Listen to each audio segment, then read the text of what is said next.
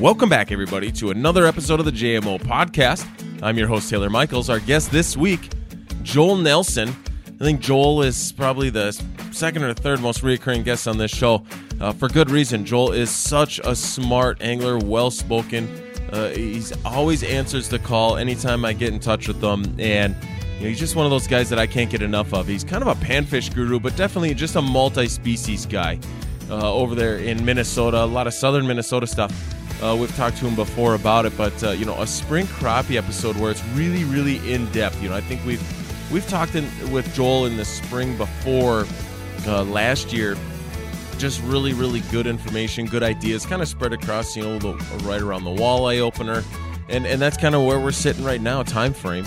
We're talking early spring, just before the Minnesota walleye opener, and but we're going to talk crappies because I think that there's a lot of people that do very much appreciate the opportunities to get in a boat right away after ice out and go hunt down these crappies when they're staging for the spawn. It's a really great, fun time of year to fish crappies, and there's just something about crappies. They kind of have an X factor where if you're a bass fisherman or a muskie fisherman or a walleye fisherman or whatever, almost everybody also fishes for crappies, and I love it. I love fishing for crappies. It's a really, really fun interview for me with Joel, talking spring crappies and everything. It's a pretty in-depth one. I would say this is probably about as an in-depth of a spring crappie episode as we've ever had. So a lot to learn here. Very, very fun episode. Let's get into this interview. We've got Joel Nelson. We're talking spring crappies.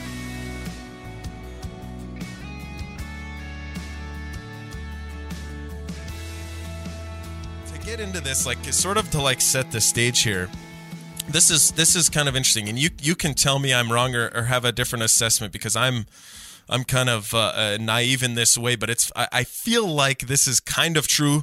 We're going to talk pre-spawn or spring crappies with you on this show, but the thing about crappie anglers that I think is kind of fun and interesting is the crappies in the Midwest.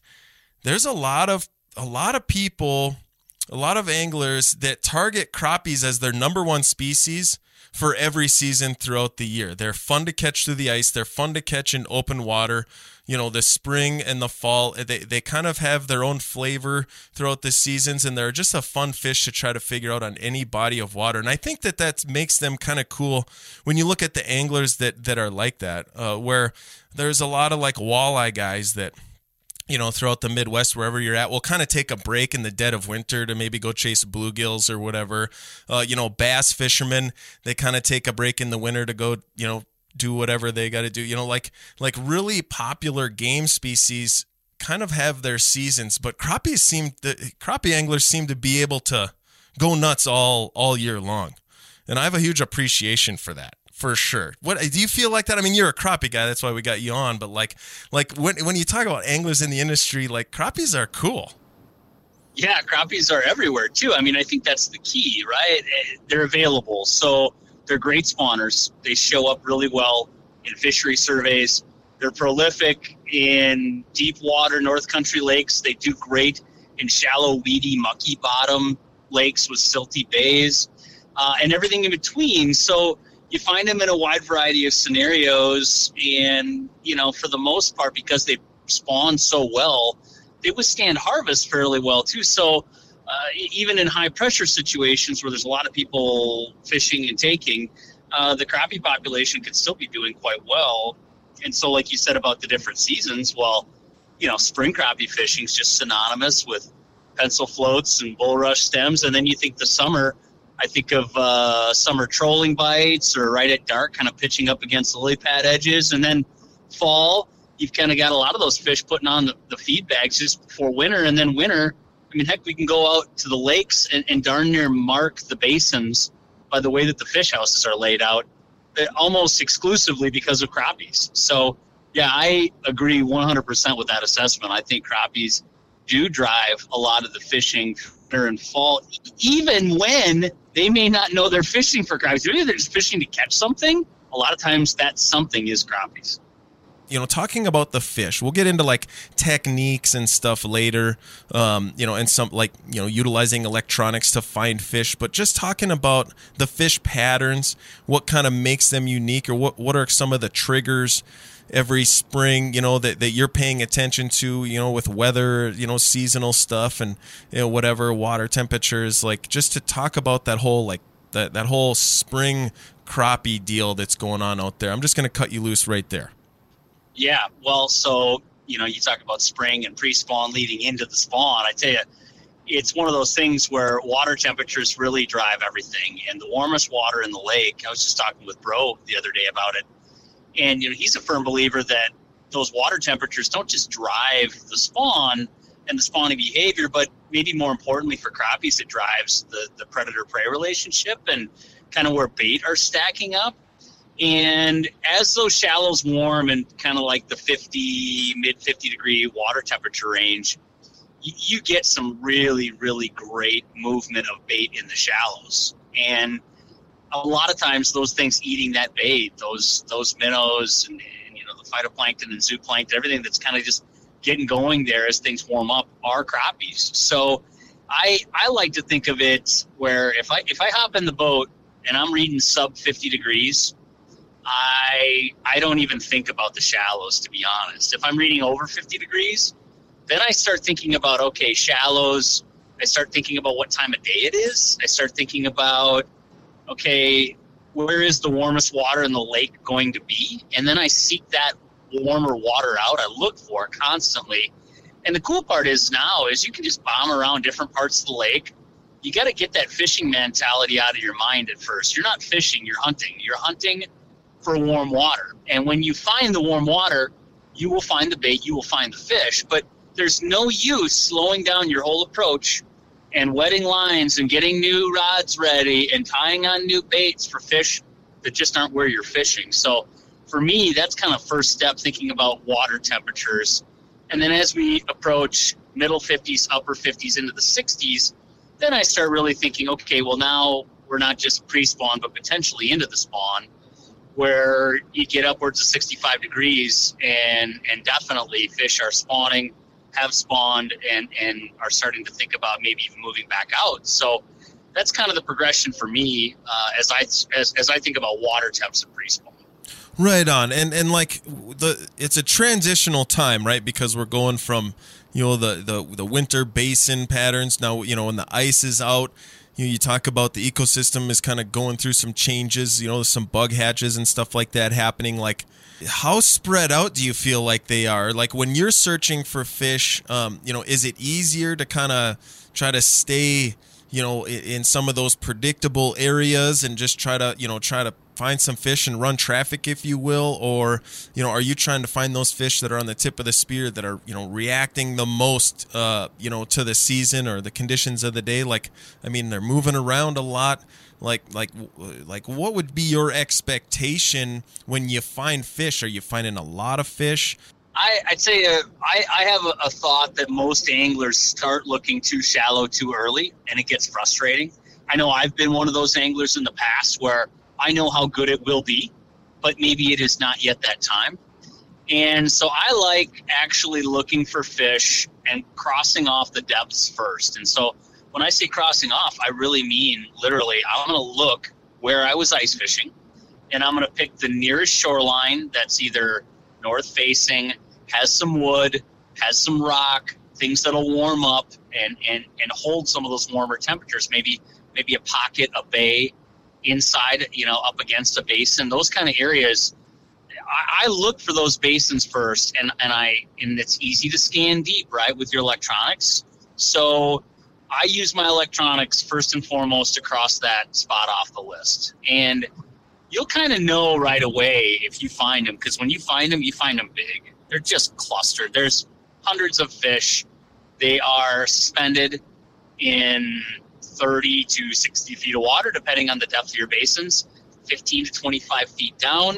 They're fairly tightly schooled. The cool part is that they will eat, right? So if you've got a low wind kind of day, you can fish those fish, and you can fish them ice fishing style.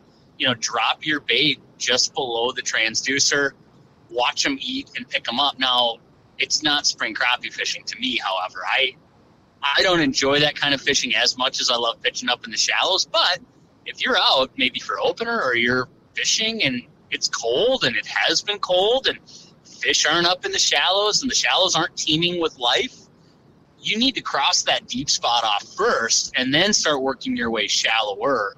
And for me, it's always easiest to start deep, then to look shallow. I don't worry about the in-between. I don't love crappies in transition. Now, I understand they're going to yo-yo back and forth, and there might be days, like a cold front day, where they were previously shallow, and then they'd back out to the edges. I'm not talking about that. I'm talking about when the school breaks up, so to speak, right? When they go from their winter spots and they transition all the way shallow. I don't love fishing them like that because there's a lot of in-between. Some are neutral, some are negative, and some are more aggressive. In that instance, I'd almost prefer to go to the shallows and catch some of the more aggressive, like you said, tip of the spear fish first. And so that's kind of my approach. Everybody's a little bit different, but I've found success with that approach in finding fish more quickly. Oh, yeah, man. There's a couple things in that I really want to unpack. But, like, one thing that comes to mind, and it's really just sort of a combination of all the questions that I get, about crappies or to do a crappie show and the things that people are looking for. I think, even, the average, crappie angler out there, guys that really chase crappies, and I mean that as a compliment. I mean, because I think the average crappie angler probably knows his stuff and can go out and get bit on any day of the year. But still, in the springtime, it seems like that's like where most of the questions are, because a lot of guys can probably go out in the wintertime on their favorite lake that they have years of experience on and have a good day and catch a bunch of fish, just like the guys on YouTube do. And then same thing in the summertime, if you put enough days in with stable weather, and the weeds are really grown up, and you can kind of dissect the spot and you can have a day just as good as the guys on YouTube had. But spring is like that time of year where even the guys that are kind of on them all the time, they still have questions. It's like, gosh, how come I can't put together that big day in the spring? And you definitely spoke to a few things there. Anything else you could elaborate on to kind of explain in your experience what that is for a lot of people and why spring can be a bit of a struggle for some people? Well, for sure. Yeah. I mean, I think there's the temptation to think that when you're seeing stringers of fish, you're seeing all these guys catching fish and they're posting it on social media, I think there's the temptation to think that everybody everywhere is smacking them, and I'm not. And I'll be the first to tell you that just in talking with a lot of anglers, knowing a lot of pros, fishing a lot myself in the springtime, it's usually not the case. When the weather is tough, the fishing tends to follow as tough. And, great anglers will do the things that it takes to get bit. But that doesn't mean that they're crushing them every time, right? It might mean that they only catch 15 fish that day, but it's a good day for the conditions. So I guess I want to just start off by saying that. The second thing I want to say is that all these lakes are different. I can think of like Lake Minnetonka right now. Like, fish are going in the shallows there, but most of the crappie lakes I fish, there's no fish in the shallows. So there's just so much shallow water habitat there, and there's so many crappies that a lot of those fish just get going early. So you may hear, oh man, they're catching them shallow, and then you go out to your favorite lake, and there's not a fish in the shallows, and you beat up the shallows. I mean, every lake is different. Every day is different. So you just need to trust your electronics, trust your intuition, but also don't ignore the signs that are screaming at you. I mean, if you pull up into the shallows and you're not seeing much, you're not seeing fresh weed growth, even tiny little stalks starting, you're not seeing a lot of life, a lot of activity, there may not be much going in the shallows at all. I mean, life brings more life. It's just the number one rule. And so if you are on the struggle bus and you are trying to hit them shallow and you're talking to guys that are saying they're getting them shallow, maybe try to get a little more info. I have found there are at times where fish will move shallow even before those water temps hit 50. But the only times that I find fish like that are good brush piles. Big piles of Christmas trees or natural brush, trees that have dropped from along the shoreline. It's literally stuff that's taking in sunlight and holding it and making them feel, it might be microclimate type differences in the water temperature. It might only be 1 or 2 degrees warmer right up against that tree. Well, those fish feel it and like it. So I really, yeah, like I said, first things first, don't think everybody's catching them. And second thing second, every lake's a little bit different. If it is too early, you may find them up against wood, but for the most part, the bulk of the fish might still be deep. Yeah. Now, I kind of had this on my notes for later, and so this is going to seem like we're bouncing around a little bit, but what you said there was definitely like alternate patterns or like minority patterns, yes, I might call them. Totally. I feel like you can definitely cluster crappies as like a patternable fish throughout the seasons. I think that, anybody kind of will probably understand most of this conversation as more of a refresher course. But I think there's tidbits that we can all take all the time. And I think with crappies, those little minority patterns we're starting to realize because of advancements in technology and electronics and participation, fishers IQ, for the average guy. I think we're starting to realize with crappies there's a ton of examples, and probably some example of it on just about any good crappie lake, that there's always like an alternate pattern that you could come across at some point in time. Talk a little bit more about that, and just even if we just talk about, for some fun memories that you've had in the past where you kind of landed on some accidental fish or something like that in the spring.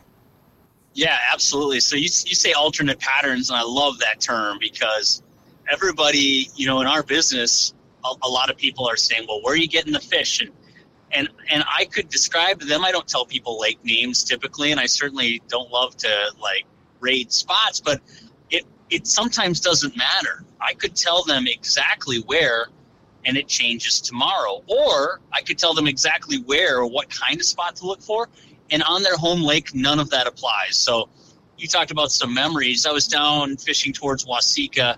There was a lake that was pretty hot with crappies down there a couple of years back, and all these fish were on like a 10 to 14 foot flat during the time of year when really we would have expected to find them up in the shallows. And a lot of it had to do with angler pressure and boat traffic and people driving around and pestering fish in the shallows. And a lot of these fish were literally, they had to be caught almost like, I don't know, deadlining is the term, but you're almost dragging a bait. You're not really trolling it. You're kind of drifting it and just kind of giving it some movement, but trying to catch them vertically didn't work. Trying to cast to them didn't work. Trying to put it to them under a bobber didn't work. Had to elicit some movement, and we also had to find on the colder days minnows. My general rule with minnows for all species is when they're a pain in the butt, that's when you need them the most. When it hurts your fingers to use minnows, that's exactly when you should be using minnows. So I think a lot of people get excited for crappie fishing, and you talk about alternate patterns. Most people don't have alternate patterns. If they're thinking about a pattern, they want to cast bobbers and they want to cast plastics up to shore, retrieve them, bring them back, feel that tick. Who doesn't love that feeling? That's great. Drop the rod, set the hook, and they're just hooked right at the top shelf of the mouth. It's just, as a crappie angler, that's what you drool over, but a lot of times, like, that's just not, they're not ready for it, man. You got to slow it down. You got to use minnows. You got to use bait. You got to think about them a little bit differently. And side imaging, I think, has really changed. I mean, I found those fish side imaging on that 10 to 14 foot flat, and I was just messing around. They weren't in the deep stuff. They weren't in the shallow stuff. They were in this transition area, and it wasn't a transition area. They weren't transitioning. This is just where they were going to stay until they had to absolutely go shallow to dump their eggs. So there's just a lot of different lakes, a lot of different patterns. Sometimes it isn't going to make sense. Sometimes they're not going to be deep or shallow. Sometimes you really just got to put in some drive time behind the wheel to find these fish. Yeah, man. And, that sounds like a pain in the butt probably to some people, but I think a lot of people kind of like that because there is a challenge involved, and there's kind of a badge of honor when you do find them. That's true with just fishing in general, but like with crappies in the spring, I think that when you do put your time in, like there's just a great reward in that when you have put that work in. And you're transitioning this for me. I kind of want to get into now the electronics and finding fish, throughout the day. What does an average day of fishing kind of look like? I'll maybe throw some hypothetical conditions at you and just kind of see what your answers are. But, talk a little bit about that, like the progression of finding fish. If you've gotten out there, we can maybe establish, some spring water temperatures of like, say, sub 50 degrees, say 45, 48 degrees. I think the early birds that are out there are going to see some of those temperatures in a lot of cases this year, for sure, across the Midwest, getting around even the walleye opener, with if a lot of people, there's going to be late ice out for a lot of lakes, especially up north, right? We've said that before, but it's certainly true this year. Those cool water temps, but, talking about making an assessment maybe on water clarity, or maybe that doesn't mean much to you. Talk a little bit about that, though, and just the hunt and finding fish and the things that you're looking for, before you wet a line.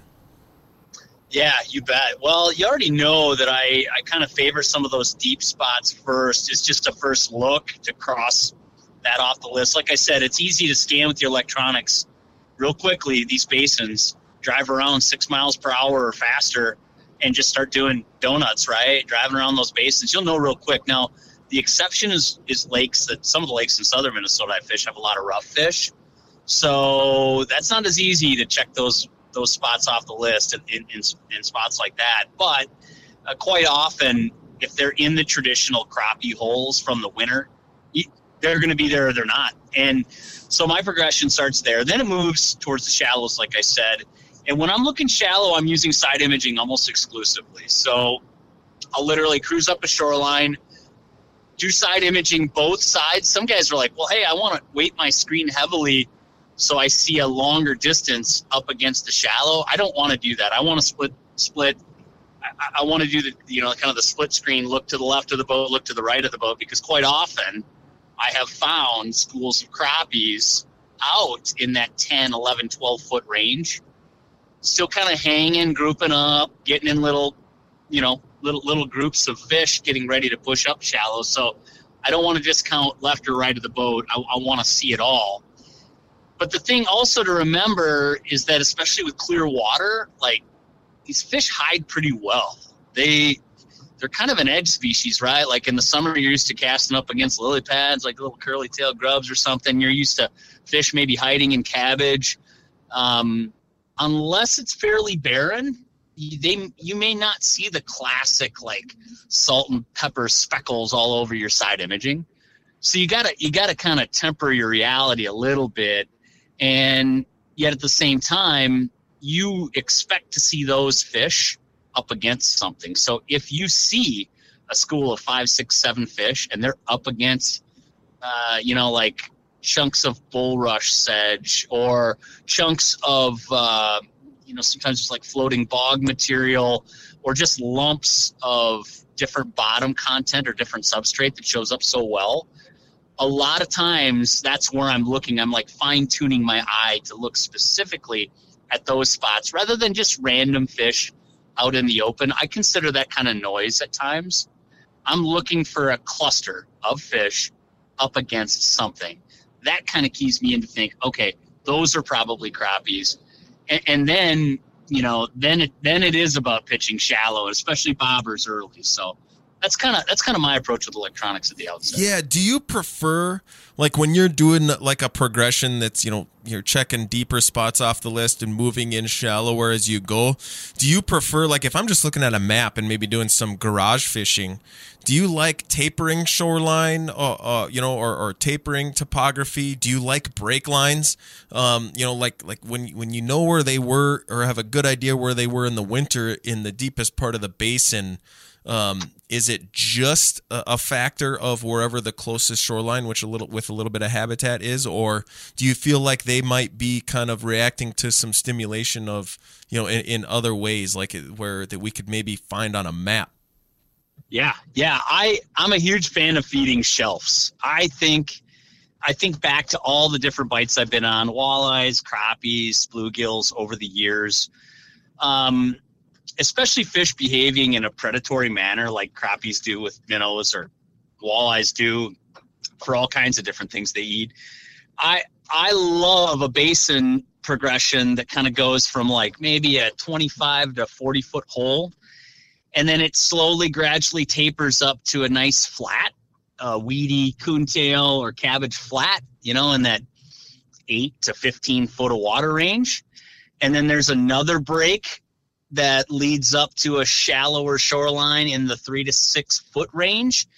I kind of think of it as 3 different levels, right? And when you get those scenarios, those fish behave more predictably.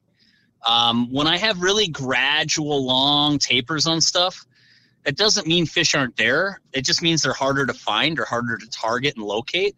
That said, the flip side of that coin is the more likely you are once you find those fish to have them more to yourselves. Like they don't stick out on the map like a sore thumb, so to speak. So I love roving from basin to the next flat up, and then looking at the hard break to the next flat up from that up in the shallows. Those spots to me, when you're, like you said, garage fishing, tend to work out pretty well, especially if the shoreline has some good developing weed growth, especially if that shoreline has some brush up against it in my neck of the woods. Man, that's just heaven sent for crappies. Yeah, man. And you know, for you, somebody that has, you know, the advantage of the electronics and the experience with it, there's probably still a lot of anglers that have, you know, just they got a small boat. Maybe they don't have side imaging, you know, whatever but they live on a good crappie body of water. Like, you know, just kind of maybe just expand on your own mind. If you just look back on your career in fishing, like how much that more, little bit more fast pace, or, you know, the integration of the technology, what that did, how that changed your, you know, fishing strategy or even your fishing style, you know, from say 20 years ago to now, that you feel like made the biggest difference to like finding and catching fish? Yeah, that's a great question. You know, everybody's using the live scope or live view. There's so many different, you know, manufacturers that are doing that.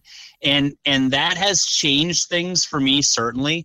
But to me, not as much as side imaging, because side imaging and mapping, you know, mapping always gets a back seat to everything else. But, you know, for me, going way back in time, it was sonar at first. And I was the kid who, in a boat with grandpa, was dumping a deucer over the side of the boat and fishing directly below a flasher transducer. And that was huge back then because nobody did that in the summer, really, right? Like that was kind of a weird thing to do in the summer. But for crappies, especially early, like it made all the difference and it just killed them that way. And, you know, then you come along with liquid crystal graphs and being able to see down sonar, and that worked great. But as crappies move shallower, not as, you know, it's just not as applicable because you can't get over the top of them and your transducer cone's so narrow at that point. So the side imaging to me was like the single greatest thing that allowed me to eliminate water more quickly. So I just do a ton of scanning with that. And it's pretty rare when I don't have it on my boat. But I would also have to say that around that same time, the mapping got really better too. So being able to, especially on lakes with 1 foot contours, eliminate vast swaths of water that I didn't feel, you know, had applicability to the day's fishing, that was, when it came with the side imaging on top of it, like a double whammy of like, holy cow, this has progressed my fishing a massive amount. And I'll be honest, like live target and that kind of stuff. Live scope really it's helped, but not with crappies as much as I would have thought in the springtime scenarios, because quite often for me, it's about watching bobbers, and I just kind of love pitching it up against that stuff. Quite often it's through a ton of different debris or brush. And if you get the perfect scenario with no weeds or no brush between you and the boat, and then just this brush pile, and you can shine it up and see the crappies in it, and you can watch them come out and eat your bait. I get it. That's great. But the scenarios don't always play out like that. It's not just like the TV commercials. A lot of times it's hassling, it's fumbling, it's trying to get that transducer on that, you know, on that live scope pointed the right direction.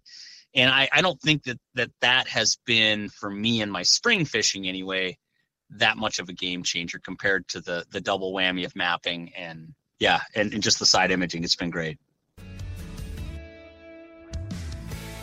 The JMO podcast is sponsored by Long Haul Trucking. Long Haul's always looking for more skilled professional CDL drivers to join their team. They're a people-first company, and it shows. Their employee-owned, asset-based fleet of over 350 Conestogas is among industry leaders in pay and benefits geared towards long-term success and growth for company drivers and owner-operators.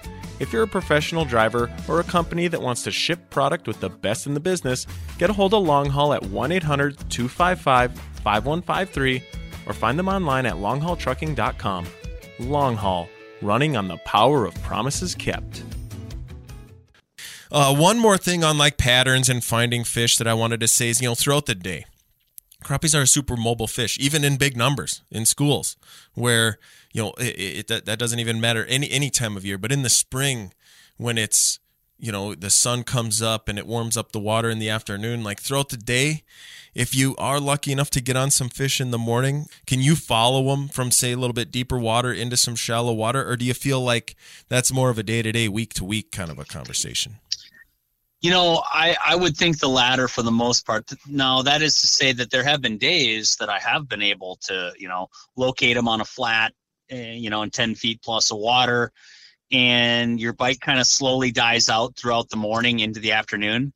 And then you go up shallow, and there are a lot more fish up shallow than when you first look. But at the same time, I think the classic mistake that a lot of people end up making just inadvertently is they go and they check the shallows, and it's 10, 11 in the morning, and the sun has just started to peek out from a nasty weather pattern, and they don't see them up there, and they abandon the shallows, and they kind of forget about it, when in reality, those fish are just starting to think about moving in there for the day.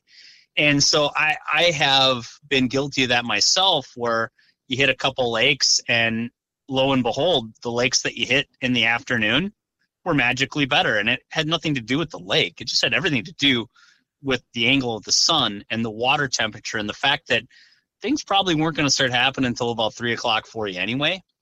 And I've just had some incredible afternoon, evening bites that have been just really good, especially in clear water. I tend to think of those clear water crappies.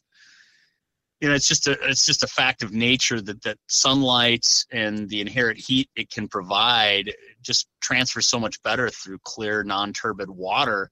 So you're just going to heat everything up quicker. The effect of the sun is going to be more pronounced in that clear water, and fish are going to respond to it, and bait's going to respond to it more quickly. So I really am a fan. And a lot of people will be fishing over the opener and faced with this scenario where, what time do I fish? Do I go out for the midnight bell for walleyes? Do I head out first thing in the morning and stick to walleyes? Do I fish crappies early because the walleyes are being a pain in the butt? I really am a fan of fishing in the afternoons during the springtime, and don't ever cross a lake off the list for good unless you've given it its best shot during the best time of the day to be fishing them. Oh man, I'm so glad you said that.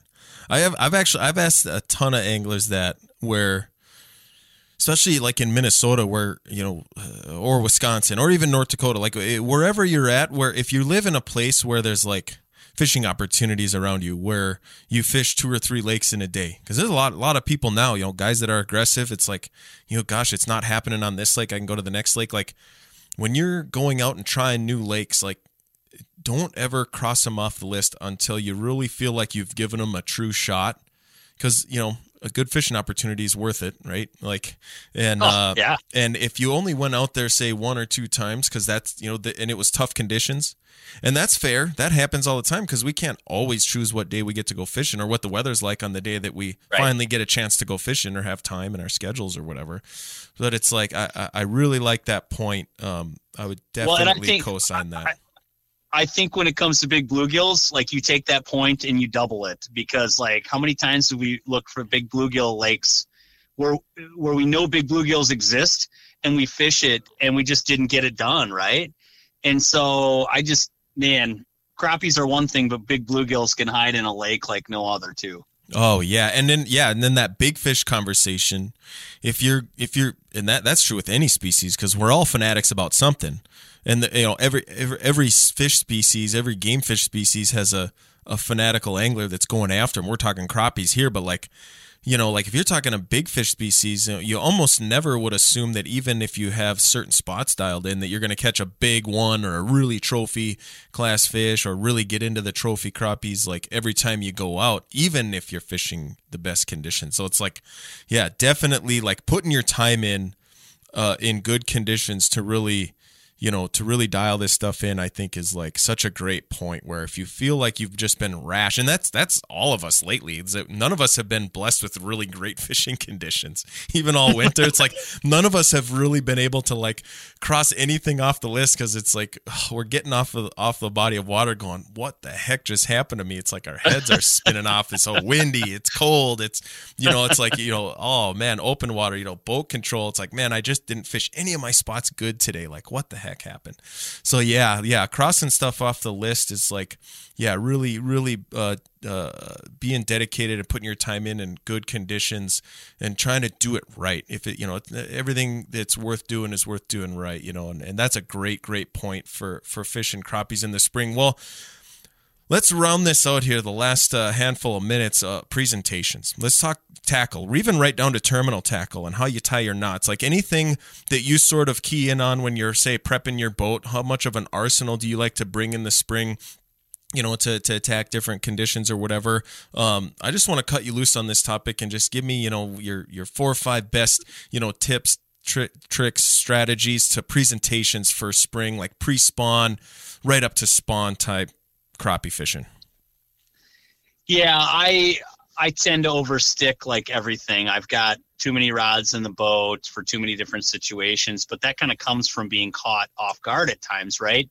Where you're like, okay, I expect to find them in the shallows, and in the shallows, I love longer rods when I can get away with it. I'm a big fan, of the St. Croix 7-foot LXFs, and anything 7 foot or longer, I think casts really well, these tiny jigs. And if you put a bobber on, well, then you can really launch it, right, with all the extra weight.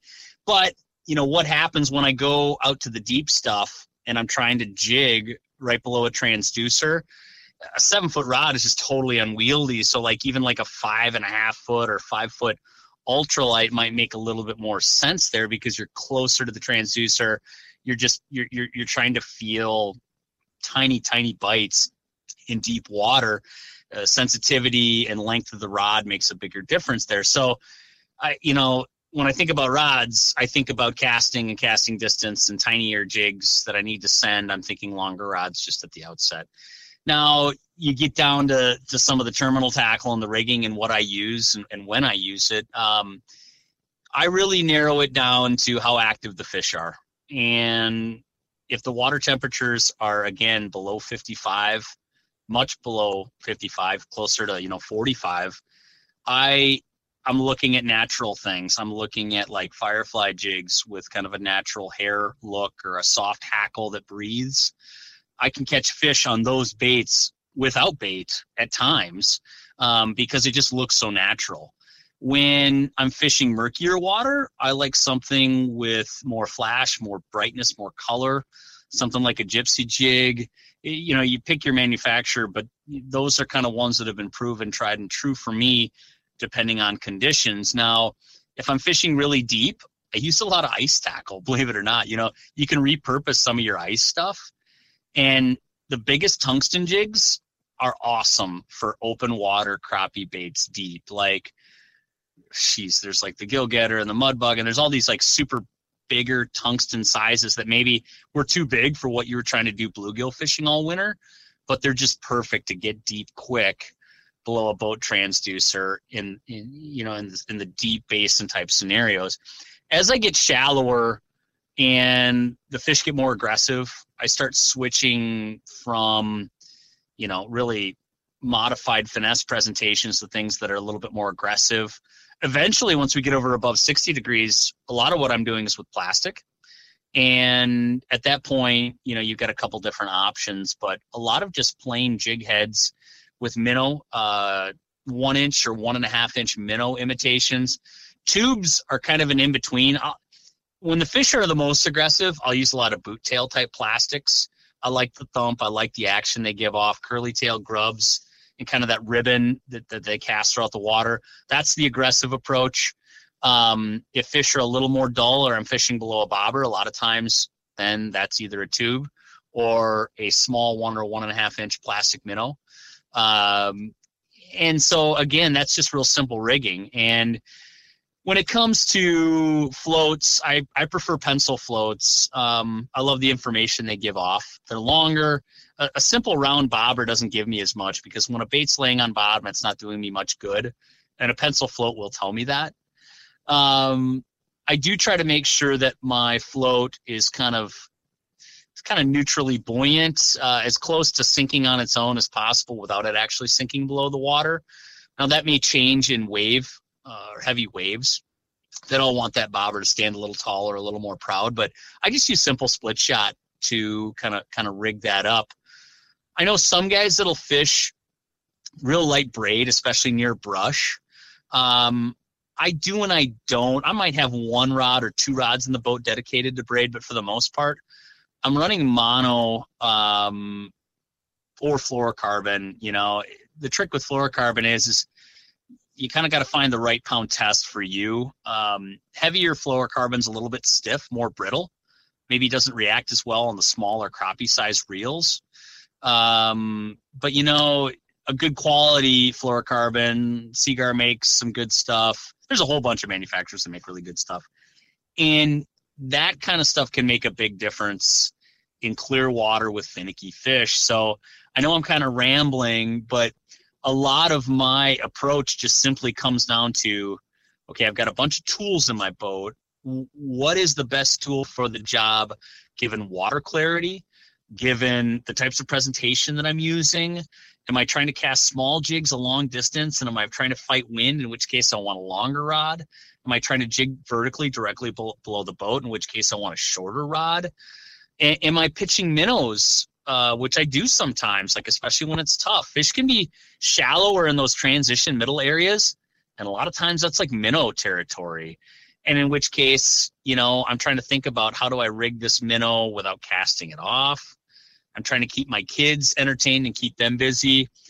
One thing I do a fair amount of when I can and when I remember to is try to tie more loop knots into your panfish jigs, especially when you're working things a little more aggressively. I went fishing with a Florida guide here a couple of years ago who used loop knots on everything. Every jig, every topwater, everything he threw was a loop knot. And he was just a huge believer in the amount of, you know, action that imparts on a jig. I don't know how much that makes a huge difference to something that's being swam back at the boat.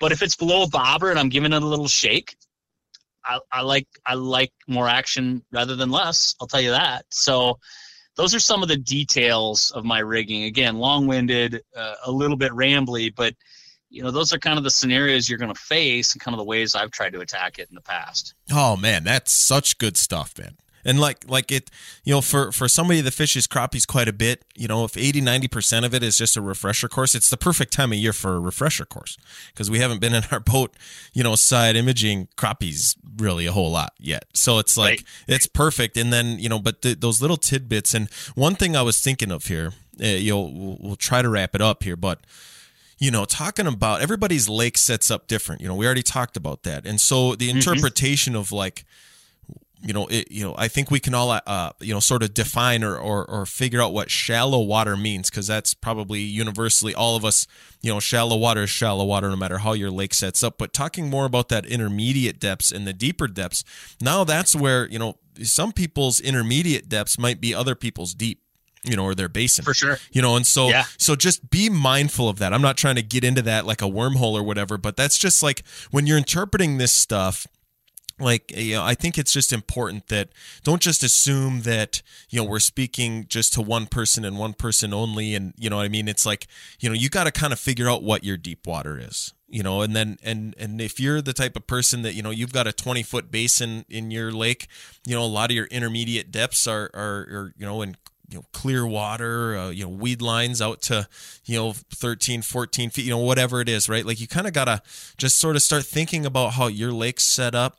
And, when you're talking about rigging your stuff up and interpreting it properly, I guess, just to kind of help get that there. Because I think that, interpreting information is a big thing now with all the content that's out there. There's so much high-level stuff, but it still can be kind of tricky to interpret because we're all sort of products of our own environment. Where we only know the things that we know and we don't know what we don't know. And then this guy that lives 100 miles over this way fishes lakes that are completely different than the lakes that I fish, but we're both crappie fishermen and we're listening to this podcast. It's like kind of, you kind of got to, be super aware of what you're trying to do with the information. And anyways, to get into that water depth thing, I think is a classic example of that, where people can kind of get themselves off pace with interpreting stuff. I totally agree, which is why, I think it's wise when you're talking to other anglers. My favorite thing to do is I don't care what lake they were on. I don't care to know how big the fish were, if they really crushed them or if they didn't, if they just kind of did okay. I want to know a little bit more about their pattern and I want to hear some specifics. And usually when I just say, hey, man, I don't want to know where you're fishing. I don't want to steal your fish. I don't want to fish your bite, but I'd love to hear more about some of the details of it. Like, could you tell me just general water depth? What do you think fish were eating where you were at? Do you think it was bloodworms on the bottom, or do you think it was minnows? Were they coughing anything up? Were you fishing stationary below bobbers, or were you pitching and casting? Were you trolling? Getting some of those details helps unlock certain secrets of the bite. And without even needing to know where they fish, gives you a clue of what crappies were doing on a given day in a given place. And you start hearing those patterns more and more and more, you start to see similarities that you can apply to your own bodies of water. Oh, yeah, 100%, man. And then, you can kind of capture somebody else's experience, and then, they might live far away. You might never travel to where they're from to fish those exact patterns, but when you pick out those little nuggets and you maybe apply it to where you're at, it's unbelievable how what's old is new. We talked about this, I think it was last time or one of the last times we were on with COVID. Yeah. It's like, man, what's old is new. Like people, when you really dive into sort of some of these nuances of fishing, you realize that maybe you've been fishing your own home lake for 30 years, leaving a lot on the table. Patterns are things that people have figured out in other places of the world that, and it sort of shines a light on something that was, 50 yards away your whole life. And it's like a super fun thing, that you could add to your arsenal, your roster. And yeah, man, I agree with it 100%. Hopefully anybody that, listens to this can take some nuggets away. I know I got a billion notes written down right now. I had a bunch of like question marks next to things I wanted answered, and I kind of like have the time stamps written down because I'm going to chase crappies this year, man. Crappies are my first love. I was just baptized in crappie water in Otter Tail County, and I live out in North Dakota now. I enjoy other things. I kind of have some mistresses, if you will, with lake trout and walleyes and big pike and things like that. But I tell you what, man, crappies were always sort of the prized fish all 4 seasons, growing up, and they taste really good and they're fun to catch, and like you said, they're cyclic. They tend to be there. If they were there once before, they tend to still be there, and that makes it fun with it. But anyways, let's wrap this up. We're super on point for time, so let's wrap this up. Anything that you want to promote? Your website, any of your articles, any your socials, anything that we can plug out there before we sign off. Yeah, well, I'm always doing different things, doing some TV work, doing some articles and whatnot.